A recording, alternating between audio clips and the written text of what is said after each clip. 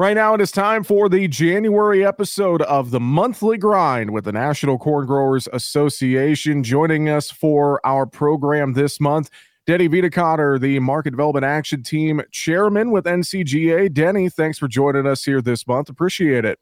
Thanks for having me. Glad to be here. Yeah, glad to have you here. And also joining us with the U.S. Grains Council, Ellen Zimmerman is with us. Ellen, great to have you with us on the program this month. The pleasure is all mine. Happy to be here. Well, let's start, Ellen, with you. And just for a refresher for some folks, who is the U.S. Grains Council? Let's start there. Yeah, so the U.S. Grains Council is a membership organization and also a cooperator of USDA. So we have the pleasure of working with folks around the world promoting corn, sorghum, and barley. And we do that with U.S. stakeholders. We have 184 member organizations. And like I said, we promote exports of corn, sorghum, and barley. All right. Well, let's talk about some of the partnership between the U.S. Grains Council and NCGA. And Ellen, maybe you could start, and then we'll go to Denny here. Talk about how NCGA and USGC kind of work together to solve various problems. Yeah, so our mission is developing markets, enabling trade, and improving lives. And NCGA is, of course, a really important partner in making that happen. Like I mentioned, we do exports around the world. We have a global footprint with representation in more than 25 countries, and we have programs in more than 60. And we do a lot of work with trade policy, trade servicing, and demand building. And NCGA comes along right beside us in trade policy efforts domestically, and of course demand building too. And so we kind of march to the same beat, if you will, with those items in trade policy, trade servicing, and demand building, just with different footprints when we're looking domestically and globally. So that's we work alongside with the same stakeholders here in the U.S.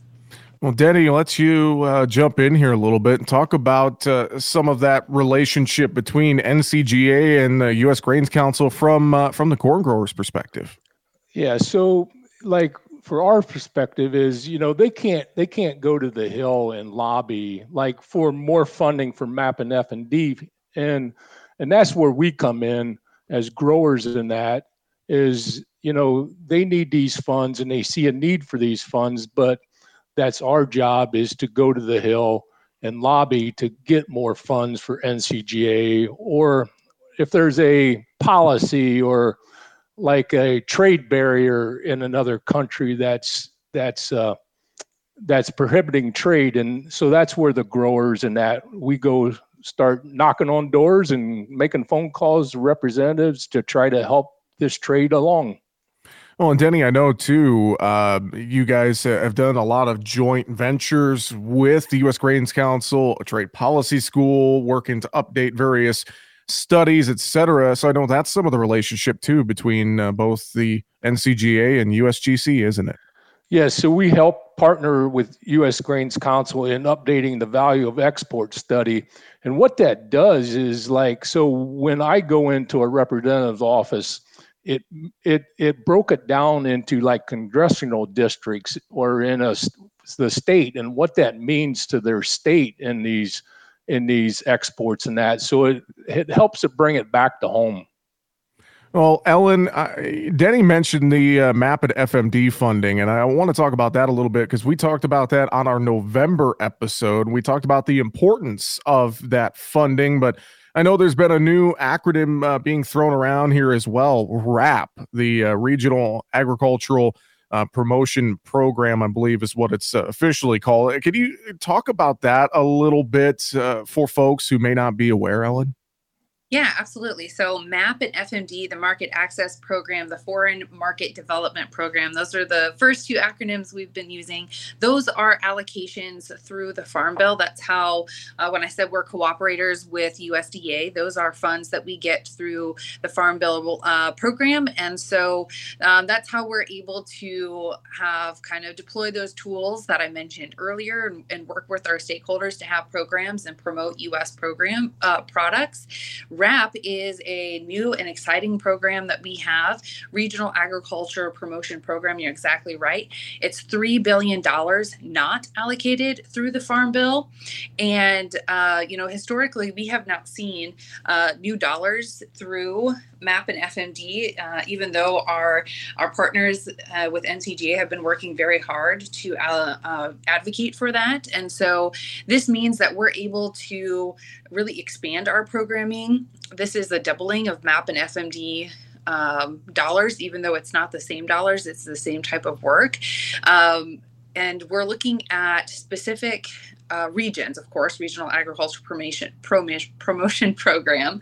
And these are specifically looking at Africa, Southeast Asia, Latin America. Those are the areas that we're focusing on with these dollars. And it also allows us to plan a little bit more long term, because we're doing 5-year applications now with these dollars. And so this is giving us an opportunity to really think big and, like I said, plan long term. And so we're really excited about this opportunity.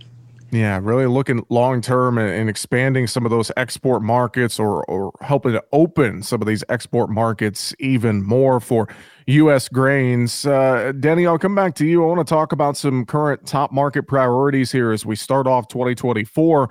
We hear about MAP and FMD funding and the RAP program, and we think about all that does for us around the world. But we also, I know, have some trading partners close to home where there's some things that we're watching closely. I think about Mexico as a top place here with the GM decree. I know that's been an issue. Plus, we just saw the rail transit to Mexico suspension that was a issue and could still be. So talk about some of those things. I'd have to think they're some of the top market priorities for NCGA here this year. Well, they are. When Mexico is like one of the top trading partners, and they are so close to home. It's just like when I haul my grain to town, it's like you like to take it to the closest place, instead of have to go further down the road. So yeah, them are really important.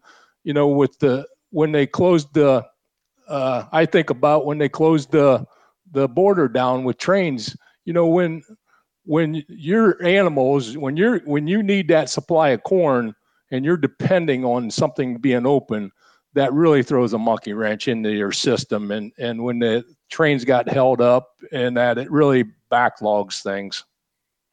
Well, and it definitely backlogs things, and it's an issue that is something to watch for sure here moving forward. And I know as well with the Mexico GM decree, Denny, and that too, something on a little more positive note, sustainable aviation fuel and ethanol expansion efforts. Those are other things that I think are on the horizon for us here in a big way in 2024, aren't they? Oh, they are. Sustainable aviation fuel. I mean, that's a brand new market where we could, corn ethanol can supply a big portion of that, and that would really help grind the surplus that we are starting to acquire here. So it is really a brand new market, and hopefully a good opportunity for us. Yeah, a lot of things to consider there. Ellen, I'll come back to you as we think about, the Grains Council and the work that you guys do to help keep open our export markets, but also expand our export opportunities. And if anyone listening in today is a member of the U.S. Grains Council, wants to learn more about issues impacting trade or how to get involved, I wonder, where can they go to learn more, Ellen? Yeah, so I would really encourage them to check out our website, www.grains.org. We have, of course, the value of trade study that Denny mentioned is available on our website. They can see how grain exports are really impacting their state and learn some about our most recent programs by commodity or by region. And if they're not a member, you can also find the membership application. We'd love to have them get involved in that way as well. well. And they can reach out to me as well, ezimmerman@grains.org. We'd also like to put a plug in for our members. We do have our upcoming International Marketing Conference and annual membership meeting in Guatemala City, taking place February 14th through the 16th. Registration is open, and we're really excited about that. We're going to be talking about efforts in Latin America and, of course, our regional agriculture promotion program application and our plans for that there too. So lots going on, lots of exciting things as usual here at the Grains Council. Well, again, grains.org or ncga.com for more information. And with that, we're out of time on the January episode of the Monthly Grind. Denny Vennekotter, MDAT Chairman, along with Ellen Zimmerman from U.S. Grains Council. Thank you both for joining us here on the program this month. We appreciate it. Thank you. Thanks.